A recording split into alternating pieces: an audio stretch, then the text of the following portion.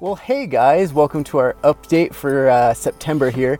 I am in the Lowe's parking lot, as you can see. I just thought it was an appropriate location to be because one, I had to go there, but two, this season has been really a season marked by renovations. There's been personal and spiritual renovation going on of just this crazy time and how God's been walking me through kind of reprioritizing and revisiting how I rest and where I put my trust in this time. We've been very busy doing renovations with our basement. We're almost done, so our basement will be where we'll host guests, and we've been very busy, and since owning a home, I have learned so much about stuff like texturing walls and painting walls and electrical work and plumbing and all of that, trim work.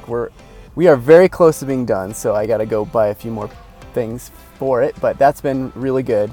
But the big one is we've been doing a huge renovation project in our ministry, and it's something we've wanted and needed to do for a long time, but we just travel so much and all that, haven't been able to. So because of COVID, we've been able to actually have like 12 trips canceled, so we've spent so much time at home and been able to focus on this. And so the biggest thing is we've had a lot of challenges that we've needed to address, like we needed to work more with families and not just college students, because it's kind of like too late at that point. They don't know who we are and they're already in their transition to the US, so we wanted to start sooner. We've been doing a ton of things, working with a bunch of different departments. So we're building this new program. So basically families will be registering for care, and that gives us the ability to keep information in a database that we can use. HIPAA laws keep us from doing that currently. We're basically looking to add a lot of new content and a lot of focuses for our families to take advantage of. We've created a new branding